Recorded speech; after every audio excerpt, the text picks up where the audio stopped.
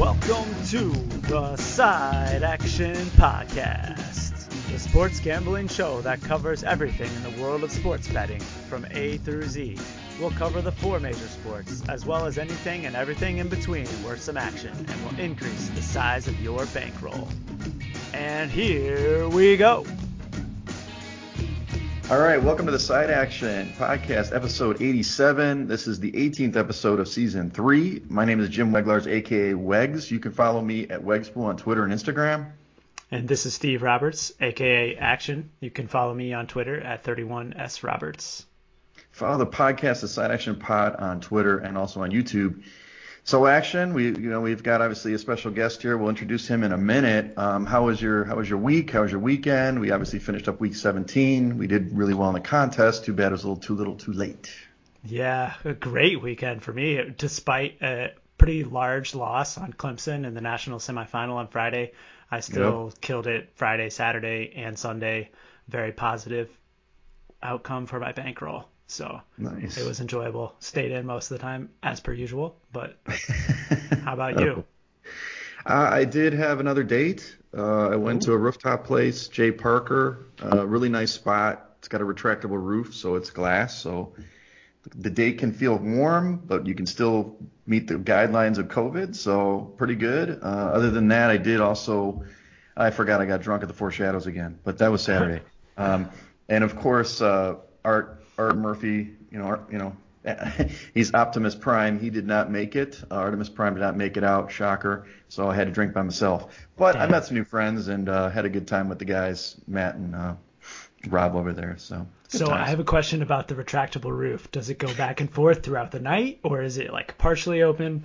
What's the protocol? No, it's actually completely closed right now. Okay. They have it for the summer. I'm sure it's open. They did have some doors open. I see. So there were some pure outdoor seating with some fire pits or something. But we were actually inside, and they had us seated kind of at the perimeter of the glass area, and I think they had windows spaced out. I think it has to be within 25 feet of the open, window or whatever. So it's a nice setup, though. Really good place. Really pretty view of Lincoln Park. So it's at the Hotel Lincoln, So it's on top of Lincoln Park there. So really nice. Great date spot for sure. Nice choice. Trying to impress once in a while. So hey, let's get to the main act here. We've got a buddy here of mine who's on today, and just to let you know, outside of obviously our contest that we've done with Circa, I've done the ATS against the spread contest for 5-7 years now, and my buddy Jim Donnan, we just call him Donnan, has run this pool for many years. And it seems over the last couple of years, the guy's figured it out. He's 3 years running champ, even if I was up most of the year. And then all of a sudden, slowly Donnan catches you up. He kind of catches from behind. He's got an alt style. So I thought I'd get him on here. I wanted to introduce him, and maybe he can show us what the mastery of winning this pool. I mean, it's only like 10 guys, but still, it's hard to win a pool back to back to back like that. So, Mr. Donnan, welcome. Thank you. Thank you for having me, you guys. As far as my weekend went, it was very much nervously waiting for Sunday, nervously waiting for the Bears game. But then, of course, going into the weekend, I had to hopefully get the third year in a row. So, it was a nervous weekend, but, did all the research.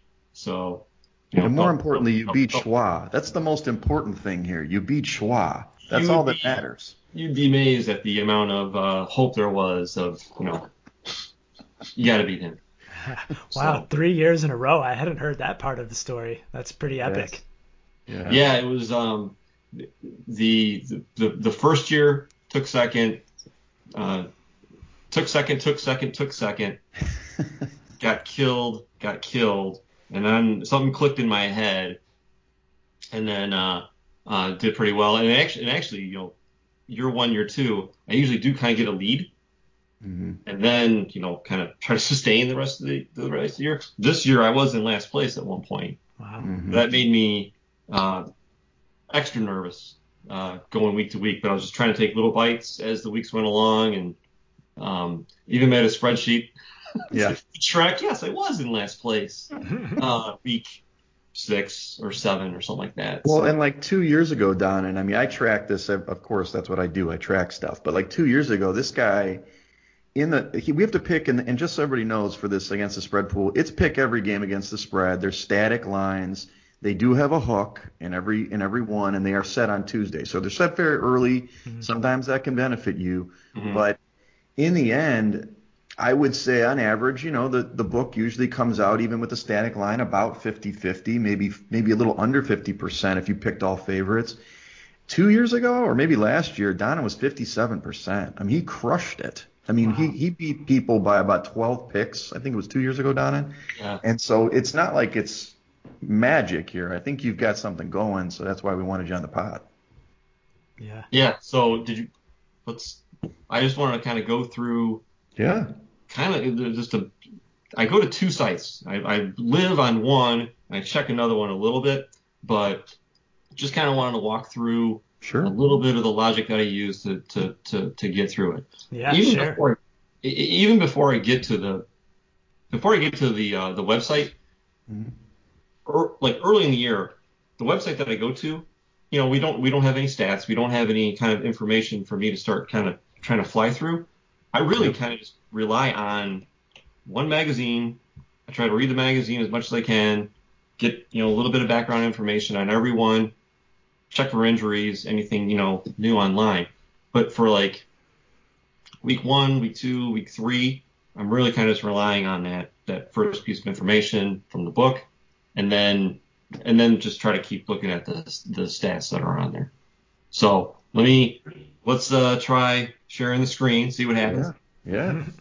Even Exciting. more impressive that you pick all games every week. I mean, the one advantage we have as bettors is being able to be selective, pick a handful. Well, and what I was talking to Wags about was I would have a really hard time trying to select 5 games. Mm-hmm. I really like, I don't have accounts yet. Like literally this is kind of the one that I do, but it's trying to pick all those games that I really enjoy, because I know there would be one game where I would like regret not picking that one. So I'd have a really hard time not picking every game. Yeah. Right. So It is challenging. We usually get down. You don't listen to the podcast that much, Donna, but we usually around 7, 8 games, and we kind of pare it down to the 5. It does come down. This year we started ranking the games.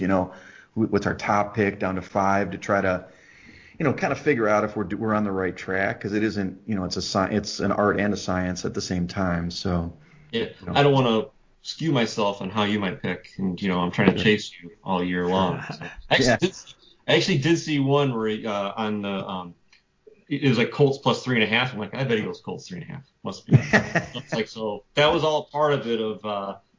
I can't skew my head. So Yeah. all right, here, let me try the sharing the screen. So like I said, I go through the 2 weeks and then 3 weeks. So then.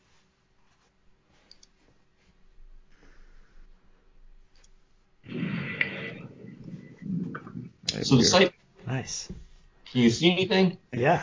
Yeah. We see Pro Football Reference. Yep. This is honestly where I live. Okay. This is the like you said, we get the message of here's the point spreads, and this is my go-to. So what I normally do is I try to just, from that week 2, week 3, week 4, I start looking at, okay, if it's going to be Buffalo versus Miami or whatever, I first go into whatever team the game is, Mm-hmm. and then I'm gonna keep pointing out like where my eye goes. First thing I'm trying to look at is, okay, we have an idea what the teams are supposed to be. I kind of have an idea of how I think the game's going to go. I try to go into this to try to remove all that bias and anything. I'm trying to look at the stats and see what they say. So in this case, the first place I look is I'm looking at the points for, points against. What kind of team is this? I'm glancing at, okay, they're second in the league. Here's the points of what I'm looking for. Mm-hmm. And also just keep in mind, I It's not like I can just jump into this in week 8. I really think this is a process of, because I'm looking at this from the beginning of the year and all the information that I go through, Right. looking at that throughout the year, you start seeing things and start understanding trends as you're just trying to compile the information into your head as I'm going through this. Okay. So looking at that, that's like the first glance. Let me know if it's like really hard to see or anything like that. But then I look down here and I'm looking at, okay, we already saw where the offense and defense rank. Mm-hmm. So I'm looking at where they rank with yards and the points. Mm-hmm. And I'm just kind of gliding through here saying, okay, so here we are. Okay, they're okay, great offense, more about passing, less about running. So I'm really I'm staring at this. I'm staring at, per attempt.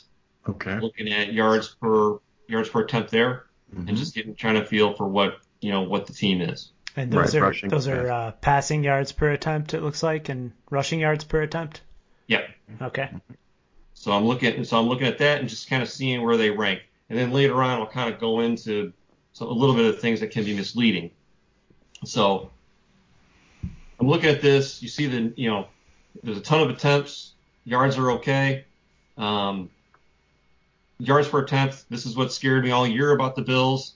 Is about how they are against the run. And if someone tried running the ball against them, what the issues could be. Plus, they had some injuries with the linebackers early on in the year where I thought they'd be better and they weren't doing as well. But someone like Jonathan Taylor, for example.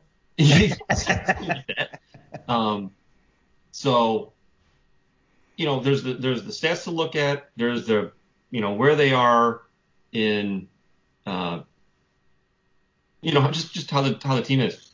The other aspect of it is what I've started to notice, and I don't know if it's just because of how the league has been, because I think it's been difficult to pick games ever since 1999. But what I started noticing is what I love having all this information right here is I love the fact that I can just see, okay, they won, lost, won. I'm trying to pick up. There seems like one or two games. If you play a high energy game, you're not going to do as well the following week. Right. So what I liked about this is it helps me just keep track of, okay, let's see, they played, you're playing the Patriots. You got another high energy game that you're playing against the Seahawks. They're pretty jacked up for that. It's going to be pretty difficult now to go on the road and play the Cardinals. So in that sense, I like using this just to see, okay, I keep saying it's like a high energy game. It's hard to keep it up for that many weeks in a row. Mm-hmm. So for something like that, I would look at that and say, okay, they had to spend a lot against a division rival here against the Patriots. Then they had to go, then they had to play the Seahawks, tough game. And then then you're going on the road to play the Cardinals. So in that kind of a thing, that's where I start saying, okay, I know what the stats say. They might be a way better team, but there's also that kind of, hey, you're not going to sustain every single week to try to, be as good of a team as you might be. So that's where I love having this information talking about, going week to week to see how the games went and, using that as can they keep doing this repeatedly after every week? Yeah, class you're looking for letdown spots. You're like, okay, it's going to be looking for letdowns, looking for the trap game, sure, type of a thing.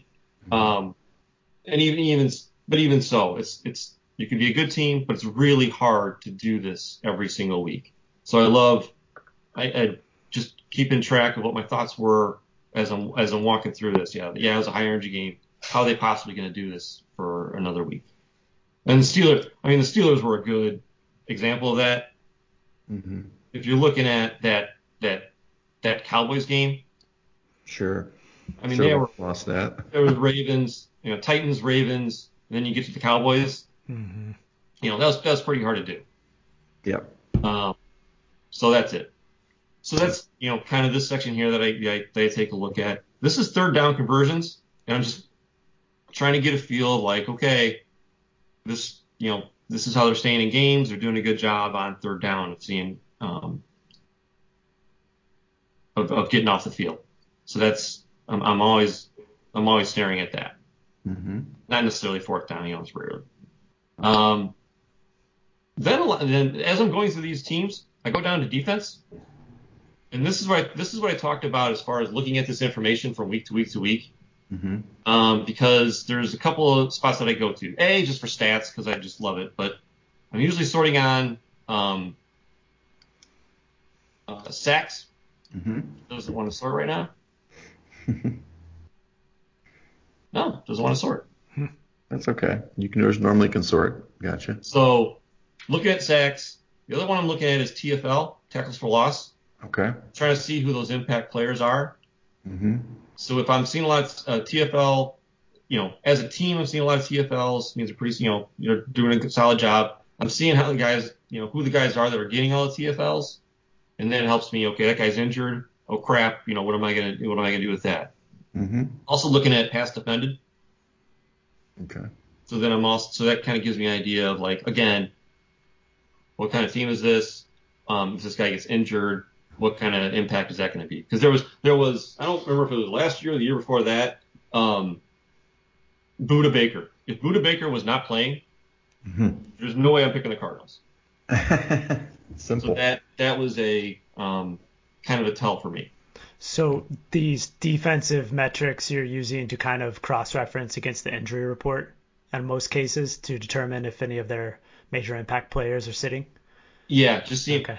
Yeah, if they ever get hurt, what happens? But also just still kind of getting a picture in my head of what this team is about. If I'm seeing a ton of guys with TFLs and just playing out of their minds with sacks and getting pressure, then it just kind of tells me, okay, I'm going to roll with this team, and I kind of trust what they're going to be. So it just kind of helps me get a better feel of, because then you start looking at the TFLs, then you start going down the rabbit hole of, okay, this guy's been on the team for 4 years, really understands the system, and then just then it goes into my head of how I would draft my own team type of stuff. Right. So how does that factor into the spread though, Don? So how are you, obviously you're talking about generally you like a team, you're thinking, okay, they might have a letdown spot at Arizona or something like that. How are you evaluating that against the spreads that come out in the contest? I'm using that as maybe not even with covering or whatever, just like, is this team going to be up for this game? Like in that example of, carrying it over.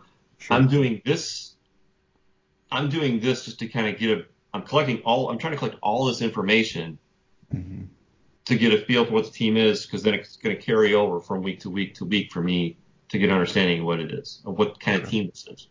The teams you trust more as it goes on or given a certain spot. Yeah, just seeing how they play and based on how things go here. Mm-hmm.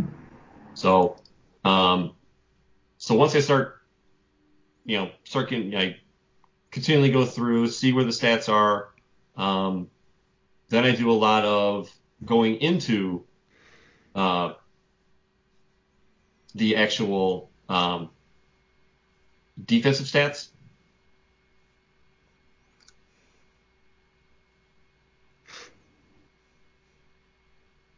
And this is still on Pro Football Reference. You're going, just for listeners, going to the defensive stats section.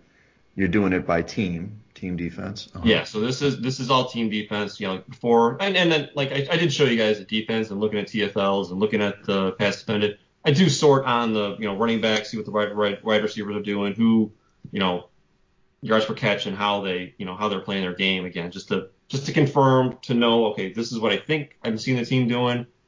This is what the stats are showing. Where is that all coming from? And it's all kind of just trying to collect it in my head and make these decisions as far as how I'm going to pick a team. So when I come in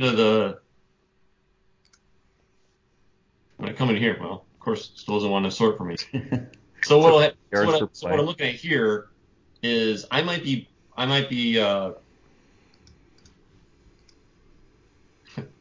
showing like, okay, I'm going against the Buccaneers Buccaneers are playing the Redskins. Mm-hmm. I'm trying to look at, okay, this yards per play. Mm-hmm. So I'd sort on yards per play. I'm trying to get a feel for, okay, we know it's a good defense. You might, what can happen is, okay, you have a great yards per attempt, on defense, or you might have a terrible yards per attempt for your rushing defense, but that's because you're, say, the Chiefs and you're ahead, and the only runs you're giving up are a draw at the end of a game if someone's trying to get a first down. So Sure. I'm trying to weed through the information of saying, okay, they're bad there, but there's a reason for it. Mm-hmm. The Buccaneers are just incredible for the last 2 years against the rush, and that's just period. Mm-hmm. They're good at it. Even when their big defensive tackle went down, they've kind of sustained it. Mm-hmm. So that was the thing. So I'm trying to go through there and trying to make sure that the stats that I'm seeing make sense. So like I said, with Packers might be terrible at runs against, which they actually are. But I'm trying to see if there's a reason behind it. And it's kind of the opposite as well. I might be a good team, and my yards per attempt may not be that great. Well, the reason why I have great yards per attempt, or I don't have good yards per attempt, is because I'm just trying to run the clock out at the end of the game, and they already know I'm going to run. So I'm trying to just take those factors into account to be like, okay, I can feel comfortable that they are good against the run, or they are good at running the ball. That the stats aren't showing that information. So as I'm going through it throughout the whole year, that helps me. So that's just, I like to have the total yards per attempt for the defense, and then just kind of seeing what the passing and rushing information is. Okay. And is this a process that you would go through for every matchup every week? Yeah, I'm clicking for every game, and I'm talking as I'm going through this, but my eyeballs go into certain spots when I'm looking at the individual teams, and it actually sorts, not in this computer for some reason, but it normally sorts. Maybe the sites, doing something, yeah. So kind of the example I was going to give you guys is if I could have sorted this. So this is just another one of the defense stats. So the team advanced stats that they're showing on Pro Football Reference. Uh-huh. Down here it's showing a blitz percent. Mm-hmm. So there was a game where I was not quite sure how this quarterback was doing it. And shame on me, I can't remember who that quarterback was. Mm-hmm. But what I did was I walked through, and what I started noticing was, okay, when this quarterback played the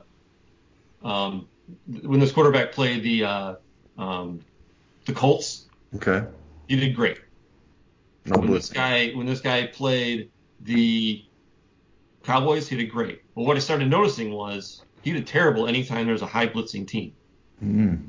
So when I started walking through that and saying, oh, there was a total trend of, hey, this guy is terrible. It's probably Jared Goff, but Baker Mayfield comes to mind. Yeah.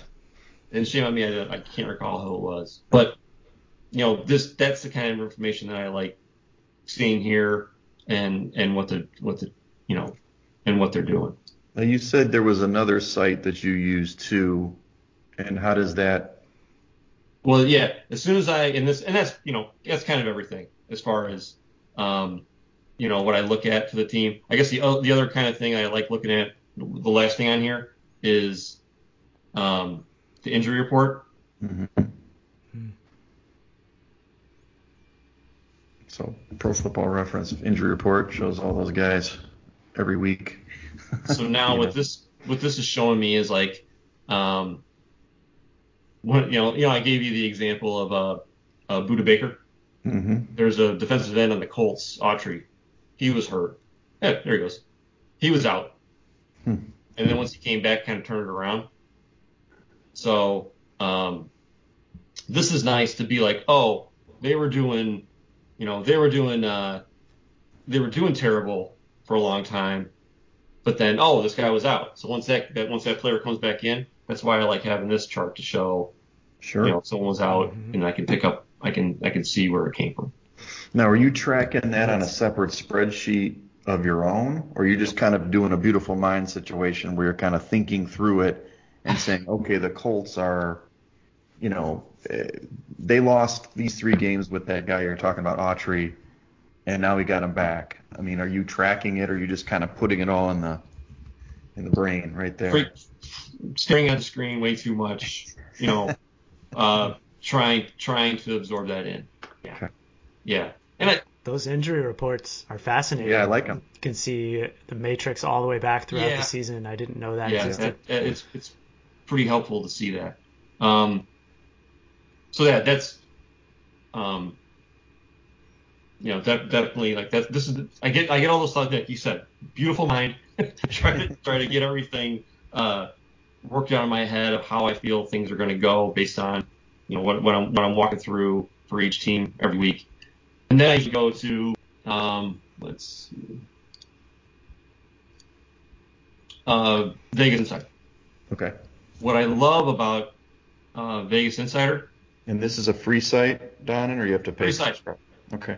Yeah, VegasInsider.com. Mm-hmm. What I love about this site is and I don't go here until I've got everything in my head, and I kind of need that. Yes, this is move forward with this. You go into odds, you go into matchup. Okay. Betting trend movement. Okay, betting trend movement. Okay. Betting trend movement versus the line.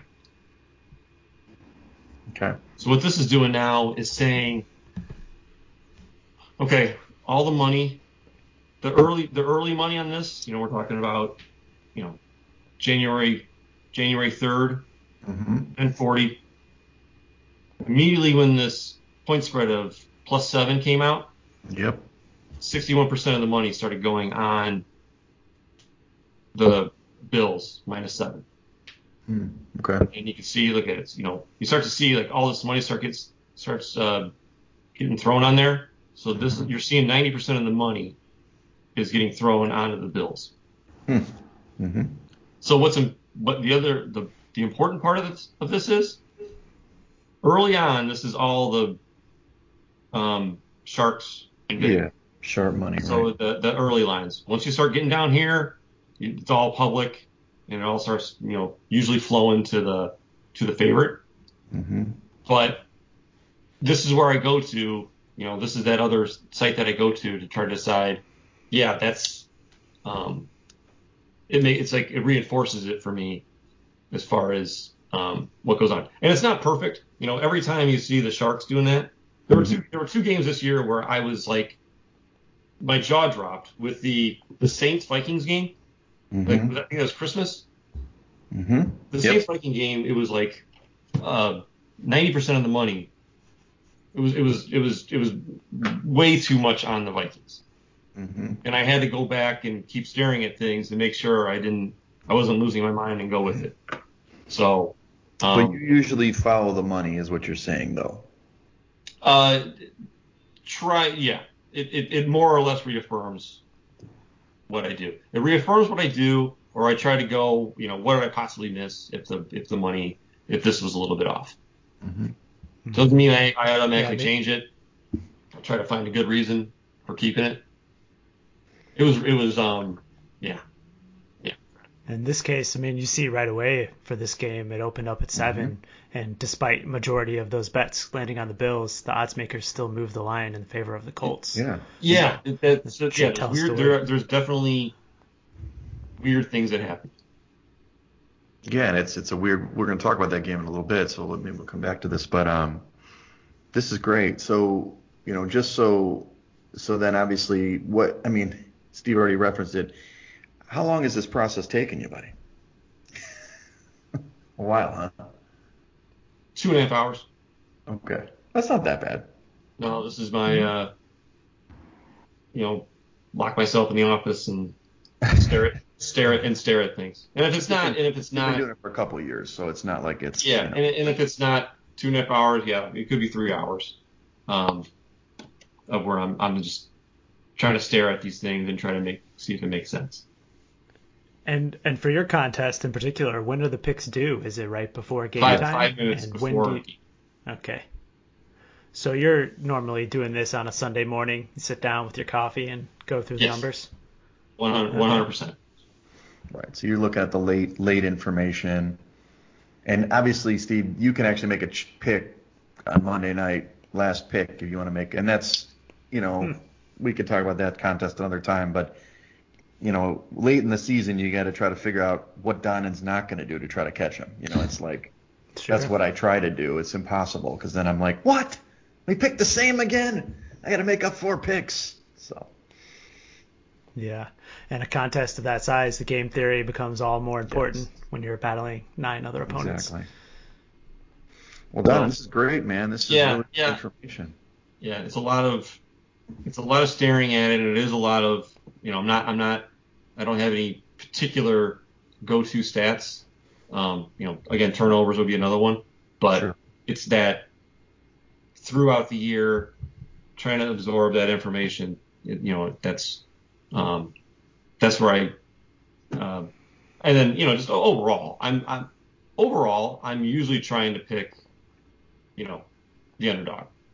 Yeah. I'm always trying to. He's Captain Underdog. I noticed that years ago. I'm trying to find an angle always to take the underdog. You and Action would be best friends. You guys would be best friends. So, well, let's jump out of the share screen and let's jump into the episode because I think we can use some of this information going forward. So.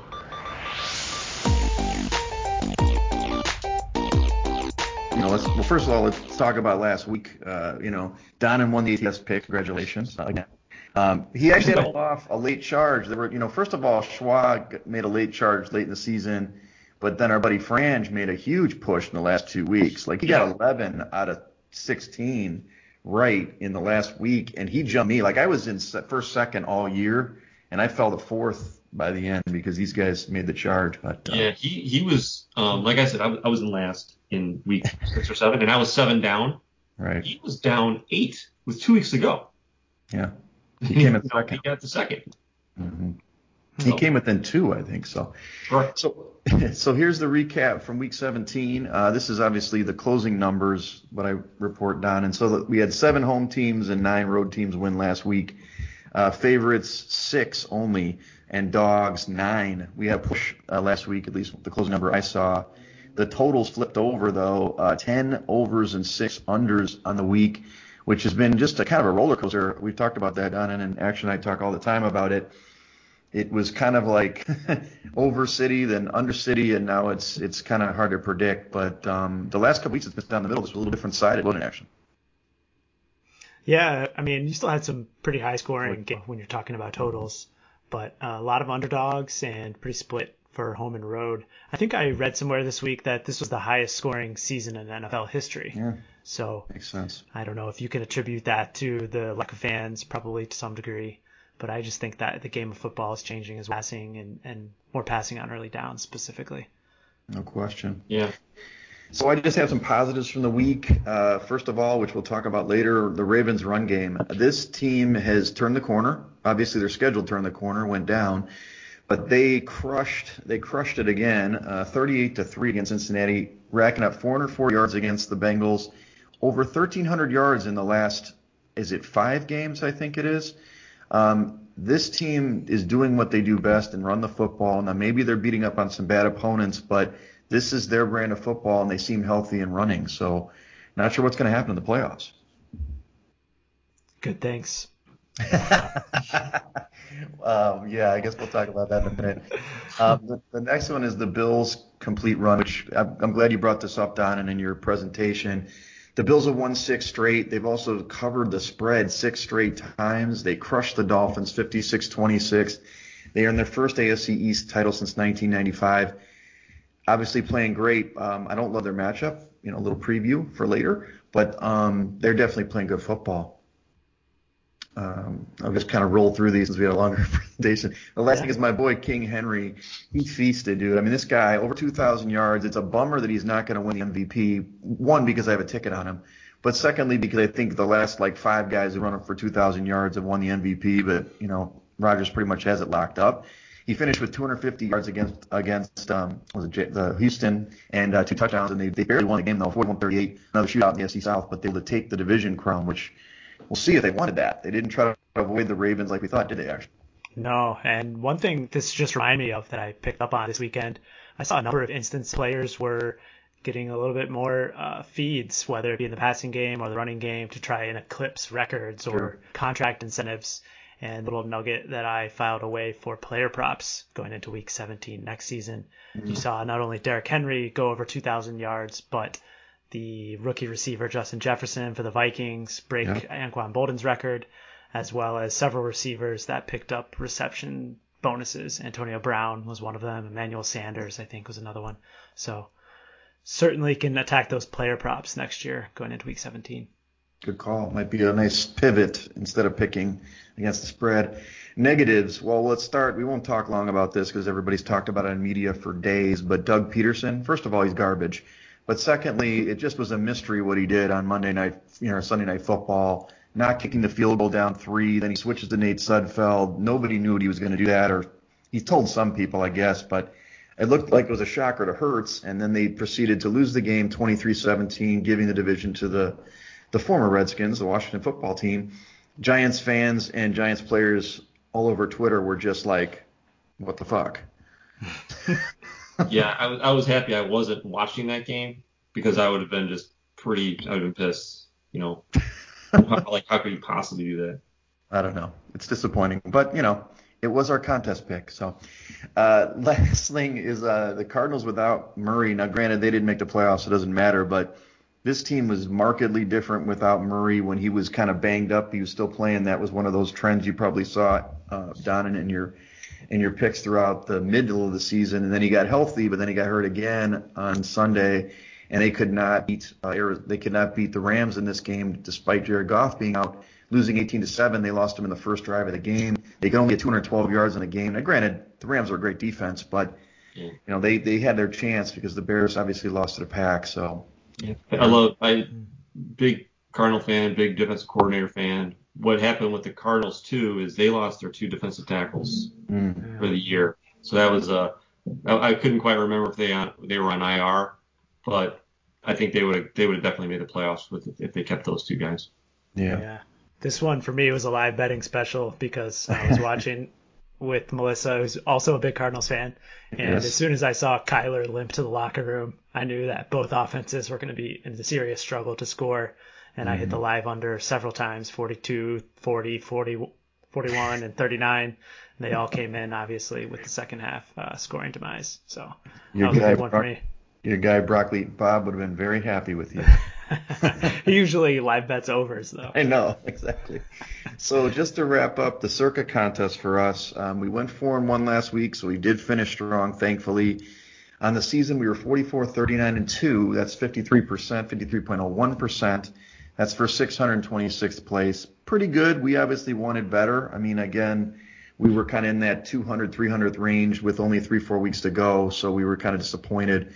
The winner did finish with 57 and 28 on the season. That's 67%.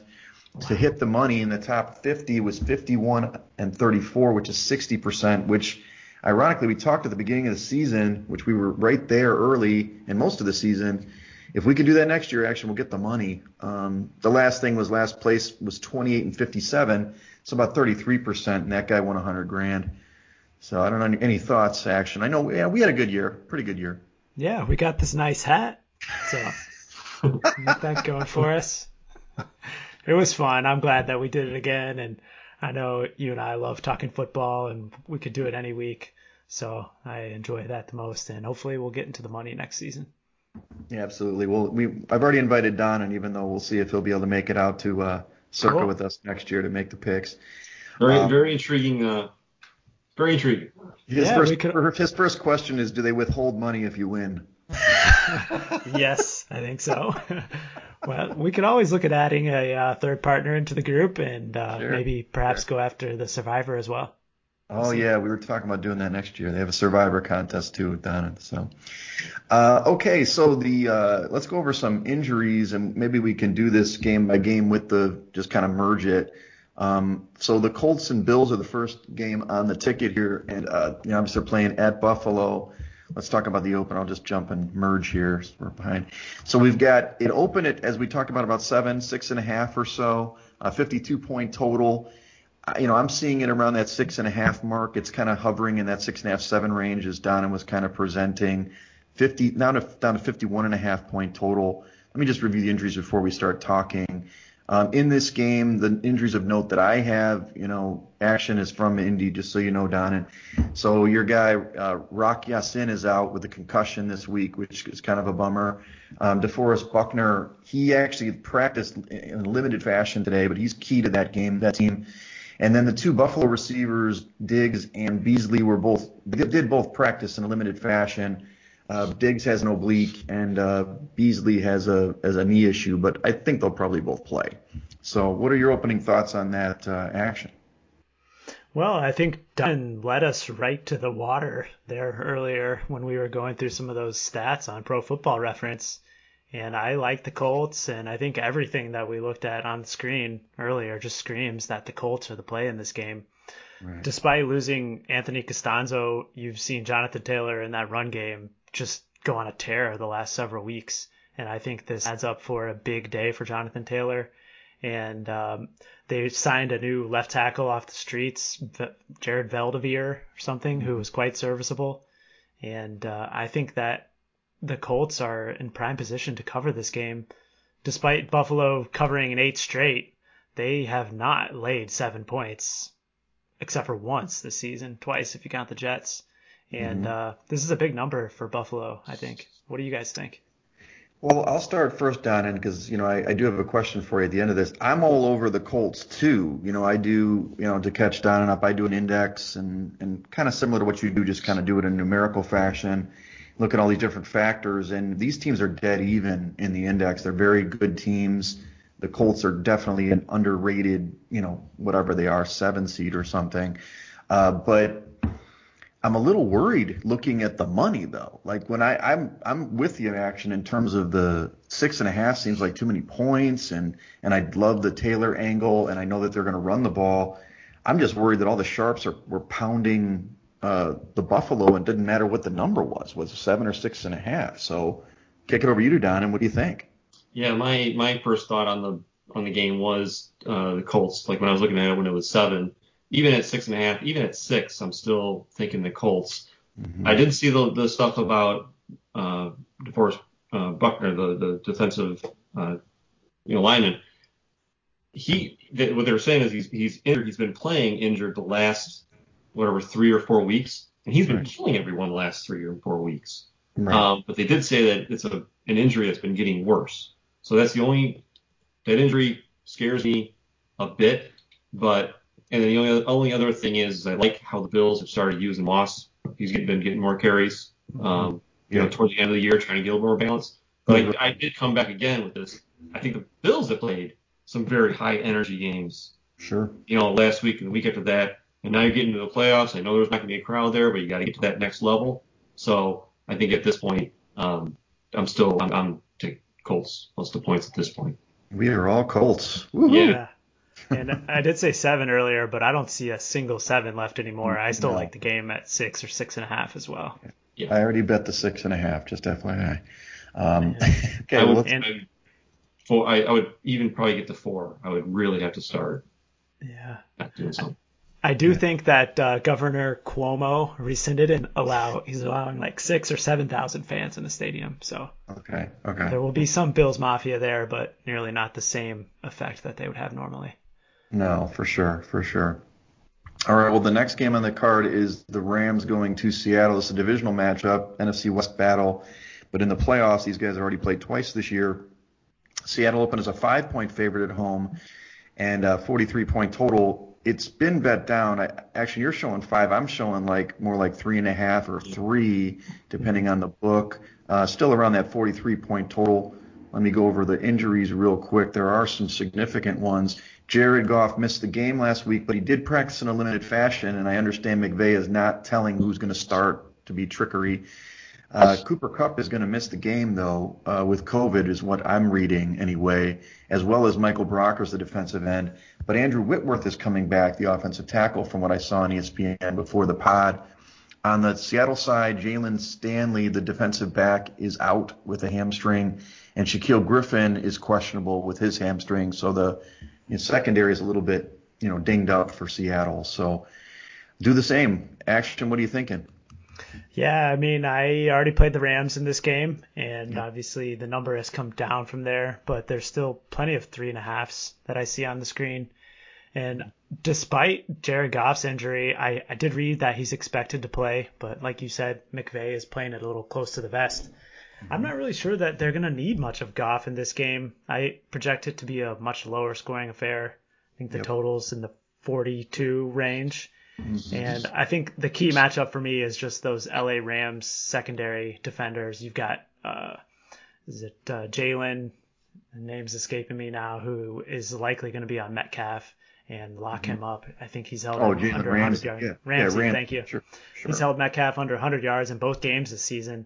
And when you look back at the closing numbers for both of these games, just 2 weeks ago they played in Seattle, and the game closed at Seattle -1. So just right there, I think there's value on the Rams.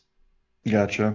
I'll jump in. I did bet at 4.5, so I got a bigger number earlier. I'm with you on this one as well. It's always scary when we're together, Don, and we agree. But I'm on the Rams here, mainly because I think they're the better team. I know that the Seattle's played better defensively of late, especially against the run, which kind of scares me a little bit. But I don't know. I mean, Don, I'm curious to what you have to say about your kind of blitz percentages. You didn't go over this game, but, what does Seattle usually do? Do they blitz a lot? I mean, because that's our biggest fear with the Rams is Jared Goff turning the ball over. They're a great team if he doesn't turn the ball over. No, first, like, I didn't do everything on this game, but my first reaction was to take Rams and the points. Is Akers? Is he playing? I think he's. Let me double check the injury report. He believes he is going to play. Because if he's healthy, I feel even better about it. And just all year, I am extremely impressed with the defensive coordinator on the Rams. He's an offshoot of Vic Fangio. He was the linebackers coach, so I really believe in what he does. And the stats that you see on Ramsey when he's playing, it's pretty incredible. So, no, I'm going towards the Rams. So, Action, do you think that what number would you have to get all the way down to that 1-2 that you saw previously in their last matchup? You still even at 3 you'd be on the Rams? Well, I mean, you certainly lose a bit of value going to the 3 because that opens up the opportunity for a push. But I would play it at 3. I like the money line as well. Obviously, that's come down some this week. But I think it's going to be lower scoring. I played the first half under 21 points right now across the board. And I think that the Rams defense is going to be able to carry them in this game. Right. Okay.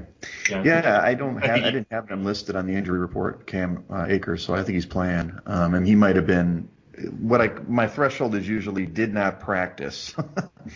So he definitely practiced, or at least in limited fashion. Yeah, and the Seahawks defense, like people were saying how they were garbage and they're okay. They are okay against the run, but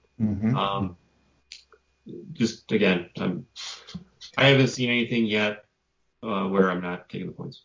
Yeah, and I'll add to that too. Whenever Carlos Dunlap joined the team from the Bengals, you saw the pass rush play a lot better too. So the Seahawks defense has definitely been going upwards ever since midseason. Right, exactly. Okay, well, the next game we've got the Buccaneers are going to the Washington football team, the under 500 team that made the playoffs. So let's see, that game's at night. It's 7. I didn't list the time last one. So 8:15 Eastern on Saturday.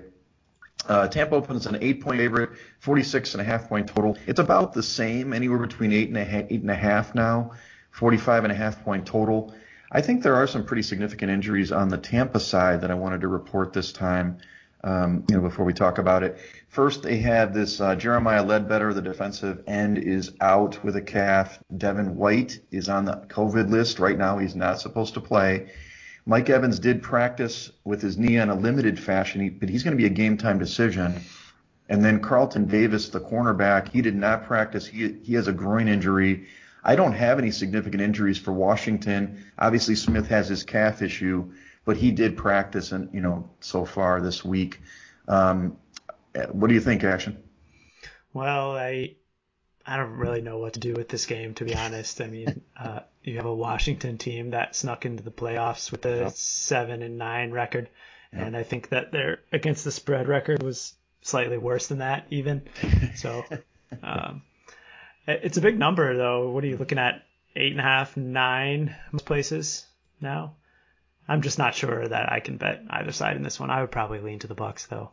Yeah, I mean, I'm not. You're not a strong lean, but I love Washington. We've loved them a lot of this year. They won us some money. They lost us some money, but I definitely like this defense. We've talked about that front four, really 5 defensive linemen that can bring it, and we know that Brady against pressure from a down 4 has had trouble in his history. I'm not saying it's going to happen this game, so I'm probably not going to bet this game, but I definitely would lean to the 8.5 to get in the points with Washington.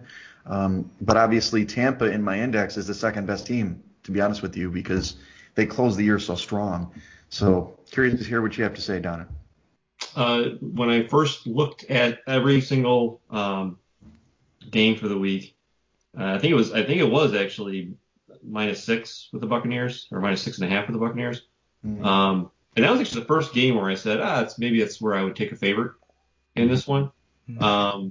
Then once it started getting up to that 8.5 number, and just as the weeks progressed, and the fact that you just said, White is out, right? If he's not playing, that's a bigger deal. And you're pretty spot on as far as with the pass rush, being able to get there. And I trust the hell out of Rivera to try to figure something out to get to him, because you can't play zone against Brady. He'll kill you. Right. So, the White being out, Davis. When Davis went out, that the corner, that was a big red flag for me when I was trying to decide on how to play with the Bucs. So I mean, at this point right now, I would take the Redskins plus 8.5. Right, the Washington football team. Just teasing you. All right, so let's go to the Sunday. I just got to add, I'm fascinated about the Tom Brady angle in this game, playing in primetime, which a lot have been reported that it's after his bedtime. 8 p.m. We've talked about that. And when you look back at the season, they went 1-3 straight up and 0-4 against the spread in prime time. And Brady has played like dog crap in every one of those games. So this would be certainly a trend. That would be an interesting one to play and to see if Tom Brady can bounce back this week on Saturday night. Yeah, it'll be a big game to watch. The other factor I didn't even bring up that isn't really relevant to these two teams is that I believe the last 2 teams that made it at 7-9 in the playoffs won the playoff game, which is weird. So those teams that barely got in and made it. I think Washington's one of those teams next year I'm going to love even more, because I think this young defense is going to be elite. I mean, they're already top 3 or top 4. They're going to be the best defense next year. So they just got to figure out an offense, and they'll be good. Let's go to Sunday. We've got Baltimore, the leadoff game that's at 1:05 Eastern. They're going to Tennessee. Baltimore opened as a favorite, despite being on the road at 3.5, 54.5 point total. It's still 3.5 or so. I've seen 3 some places. It's up to 55 point total. Let's look at some of these injuries. They're not as significant in this one, although one of them is DJ Fluker for Baltimore with his the tackle with his knees questionable. Marlon Humphrey has a shoulder. He's questionable, and then maybe not as relevant. Sam Cook, the punter, is on the COVID list. And then Tennessee, though, they lost Aaron Brewer, the guard, for COVID. At least he's on the COVID list now. And then Dennis Kelly, the offensive tackle, has a knee issue, is questionable for the game. So, Action, let's lead you off here. What are you thinking in terms of this game? This is probably my heaviest spot of the week. This is a number I was waiting around for on Sunday afternoon or evening when BetOnline posted these AFC matchups.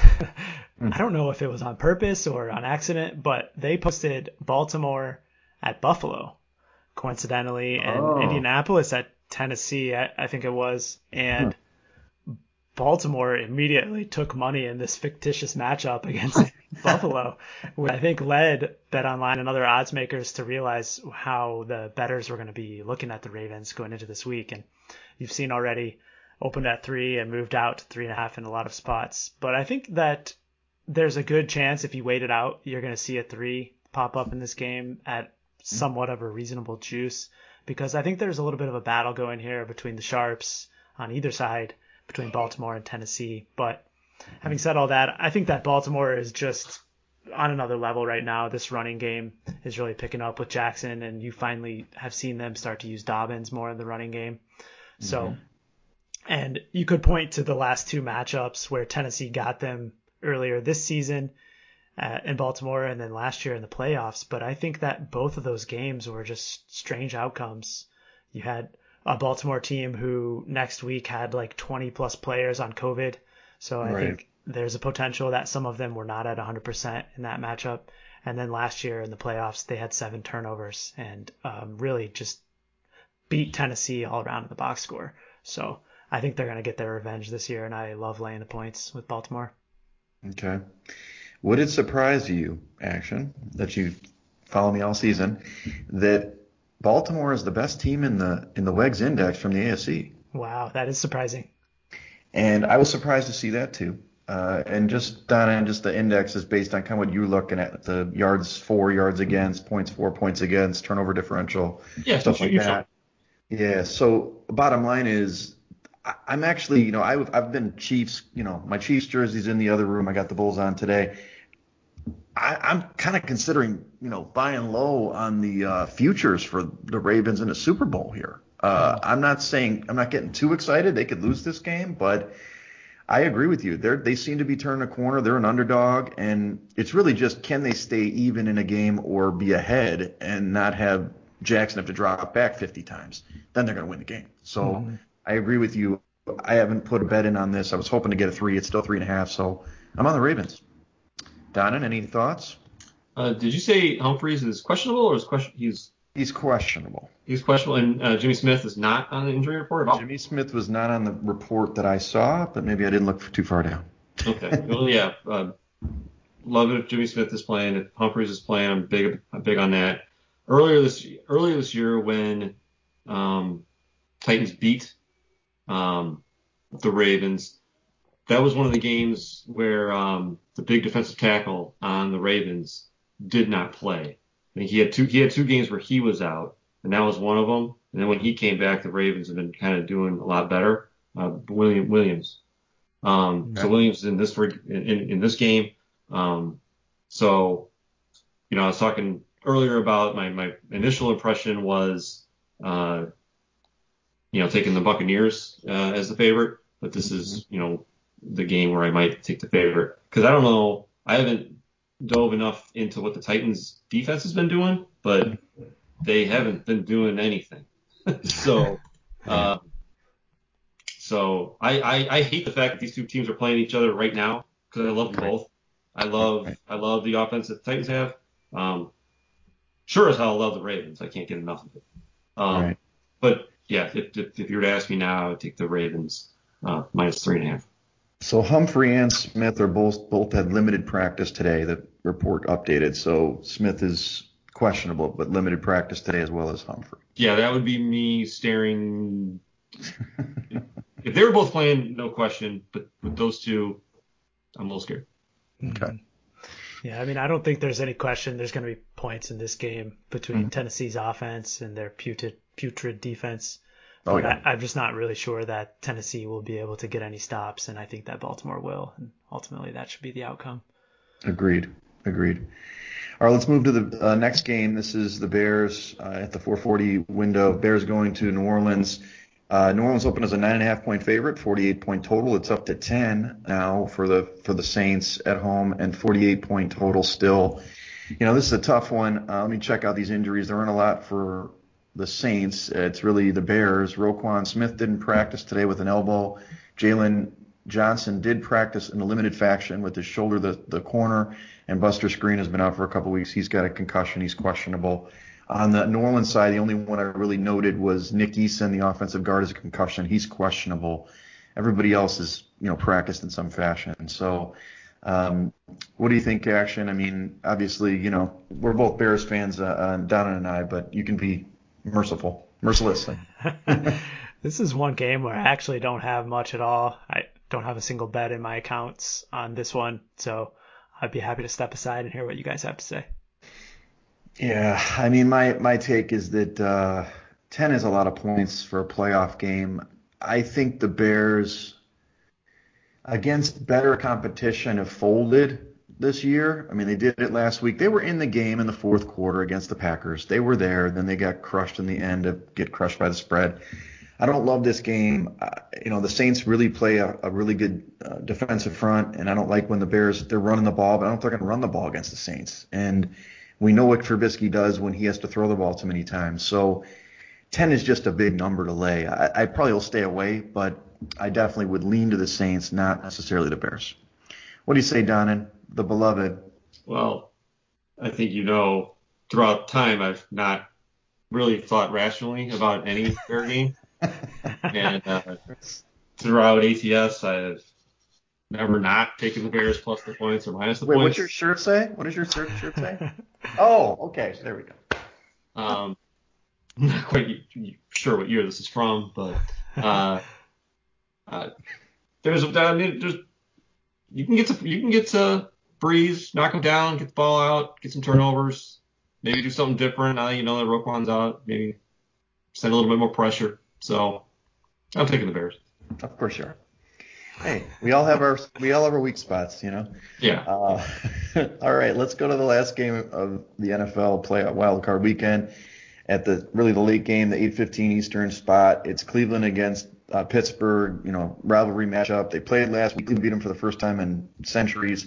But Pittsburgh is at home. They open as 3.5-point favorites and a 47-point total. We're showing it up to 5.5-point favorites at home, anywhere between 4 and 5, 47-point total. There are some injuries of note and some coaching issues of note. Cleveland has really most of them. Olivier Vernon, defensive end, he tore his Achilles. He's out for the year. Nick Harris, the center, his knee injury took him out for the year. Ronnie Harrison has COVID. And then, of course, Kevin Stefanski also has COVID, right? Is that what we're reading here? And Correct. He's going to be able to – so what does this note? It says he has up to 90 minutes before the game with the team, even though he has COVID? Yeah, virtually, of course. I don't think that they're going to be in the same room. Face to face. So the other ones for Pittsburgh, Joe Hayden is on the COVID list as well for the Steelers. So he'll be out. Vince Williams, the linebacker, he is a questionable tag with his quad. And the defensive lineman Tyson Alualu, the nose tackle, is also questionable with an ankle. But I also saw Juju Smith-Schuster pop up today with a questionable tag with a knee. He was not on the report earlier today. So what do you think, Action, in this game? I mean, this is just classic Cleveland Browns, right? They make the playoffs for the first time in 20 years, and then their coach gets COVID and he can't be there.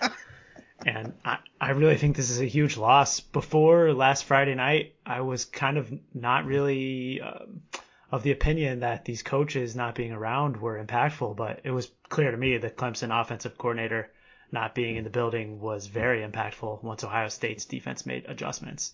And Kevin Stefanski has been like the entire play caller for the Browns all season long. And I think they're really going to miss him this weekend.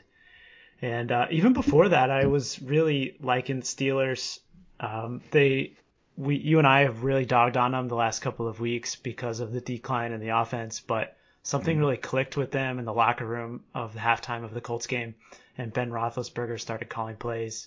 And you saw last week that the backups, led by Mason Rudolph, hung with this Browns team. So I have no doubt that Pittsburgh will be able to win and cover this number again. And if there are 5 still available in Illinois, I might have to send a wire because I only see 6s here. Yeah, it's 6. It's 6 at Rivers now. So sorry, buddy. But if it goes down, all right, send me a whatever, a Venmo or something. Not a wire. That was a joke. I think that's illegal. Exactly. Send you a MoneyGram. Yeah, I think Pittsburgh's going to smash. Honestly, and it's hard. It's kind of like It's a narrative angle. It is not a handicap based on numbers. They are better in the index. Actually, to be honest with you, Cleveland is not very good in the index. It's kind of surprising because they had a really good year and they've been able to run the football and so on, but they're actually the second worst team to the Bears in the index. And I guess I'm not sure why that is. Maybe it's turnovers or defense, but either way, the Steelers, they just got to get right. Now I don't know. It's a divisional game, so that usually works against us when we get this big number. But I think the Steelers are going to show them who's boss this week after last week's loss, even though it was a close one. Any thoughts, Don? Yeah, the corner on the Browns, Ward, is he out? Let me double check his thing. He had COVID. He had COVID last week, but I got the impression that he would be cleared in time for this one. Okay, he had been out for a long time, and they had not been the same without him. Mm-hmm. I had thought that he was going to be out. Okay. I got Denzel Ward illness COVID, so right now he's still on the COVID list. It came out on Sunday, so I don't know if he has enough time to clear it. Sometimes with this COVID protocol, it's confusing, but yeah, it's likely he'll miss the game. Yeah, Browns have been kind of on that. I thought their defense would be okay. They really have been okay. They haven't been on a terrible slide like the Titans, but I just haven't been liking their defense as much, especially without Ward. Steelers, I think, they were worn out. They played all those games all back to back. I think they had a big sigh of relief once they came back and beat the Colts, and now they're believing in themselves and knowing they can do it. So at this point, I'm not high on the Browns. Right. Gotcha. So I'd probably go Steelers there. All right. There's a favorite. We got a favorite. These guys I thought you guys loved underdogs. What's the deal here? I haven't done research. I haven't talked myself into the underdog yet. Well, let's Plenty review. of time. Yeah. Exactly. We've got some best bets listed so far. Colts plus 6.5 at Buffalo. Rams, it's not 4.5 anymore, but even at 3.5 at Seattle. I won't put Washington, even though that's mine. And then it sounds like Baltimore is the one we like the best in the favorites, but it sounds like we're getting behind the Steelers too. So were there any totals action that you wanted to point out? You were talking a little bit about the Titans Ravens game. You like the over in that one? That number is a little too high for my blood, Super 55, high. but I do like the first half under in the LA Rams and Seahawks game. And another one that I'm interested in is Indianapolis and Buffalo. I think the latest I saw was 51, which is a very key number in the NFL. And that's one where I also want to check the weather being on the lake in Buffalo. Okay. Yeah, in general, for me, the playoffs, it's all unders. I'm an under guy in the playoffs. I go switch to full under, and it usually works out pretty good. But some of these games could be high scoring. Usually the wild card weekend could be literally wild. There could be a lot of points scored. So, well, let's jump ahead. Also, before we jump off, you've seen a lot of upsets in this round in years past too. So if you like some of these dogs, I don't think there would be anything wrong with sprinkling a little bit on the money line as well. We'll sprinkle. I like the sprinkles. All right, well, let's talk a little bit of our last topic on the football championship in college. We've got a great matchup with Alabama against Ohio State. Ohio State did surprise, quote unquote, even though we talked about it off air. Actually, I tried to talk you off Clemson. Bama is an 8-point favorite, and the total is 74.5. I've seen it maybe even at 75.5. You've listed Justin Fields has a rib issue, which he left the game at one point and then Jalen Waddle may return in a limited role. So where are you leaning in this game, actually? I don't really know what to do about the side. Obviously, Alabama has been a juggernaut this season, just 100% record, winning the games and against the spread. I think even all of the first halves as well. Yeah. And their offense is not going to be stopped in this game. I know that's for sure, especially with that Ohio State defense. My handicap last week really had to do with that Ohio State secondary.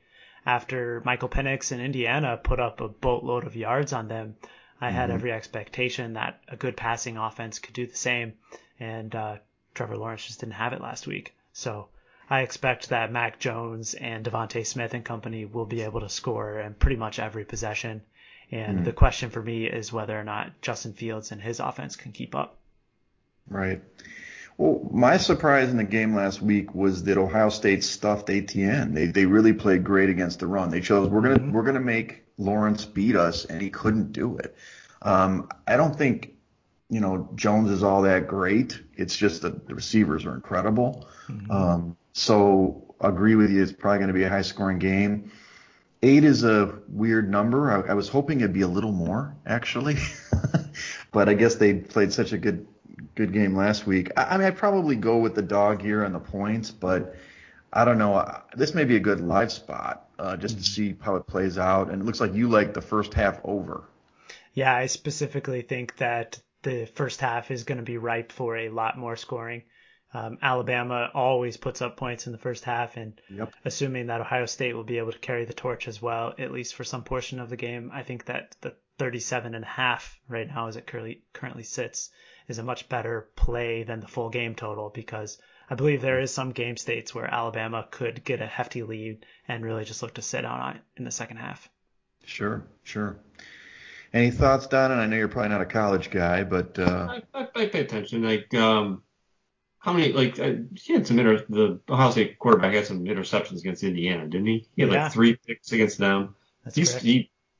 I watched the whole Northwestern Ohio State game. He struggled against that. And then if he's got the injury in there, no, you said the line is 8? 8. Yeah, I would be all over Alabama. I read somewhere it was Alabama. There were 30 yards in a cloud of dust. That's true. They're plus you give Saban a little extra time. Yeah, I would take the Alabama. Yeah. Roll Tide.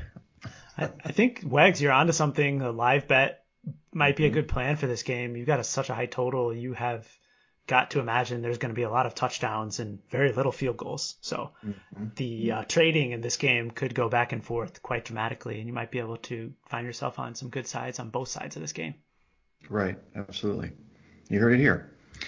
Well, first I want to thank Donnan for sharing his method. I try not to steal it next year to beat you, but I'm trying every year. But no, thanks for joining us. It was great to have you, and very happy to be here. Thanks for having me. And yeah, I mean, I use that site end of year to get some stats. I didn't even think about it to use it, all those advanced stats. So we'll definitely use that, and hopefully, some of that. I know Action uses some of the, the money and the, the bet volume when we make some final picks for our contest. But I like that kind of graphic that you were showing us on that Vegas Insider site. Yeah, that I've been looking at for years. Yeah, I love that. Awesome. Well, hey, thanks for listening, everybody, and watching. We'll have 3 new viewers with Don and on. Follow us at Side Action Pod on Twitter. Follow me at Wegspool on Twitter and Instagram. And follow me on Twitter at 31sroberts. All right, everybody. Enjoy a wild card weekend. It should be a fun one, and hopefully win some cash. Yeah, Good thanks luck, again. guys. Thanks again, Don, for coming on. That was excellent. Thank you. Glad I could be here. Good luck making money. All right. Later. That's a wrap for this episode of the Side Action Podcast. We appreciate all of your listens, and thank you for joining us. We'll see you all again next week on Thursday for some more hot picks and side action.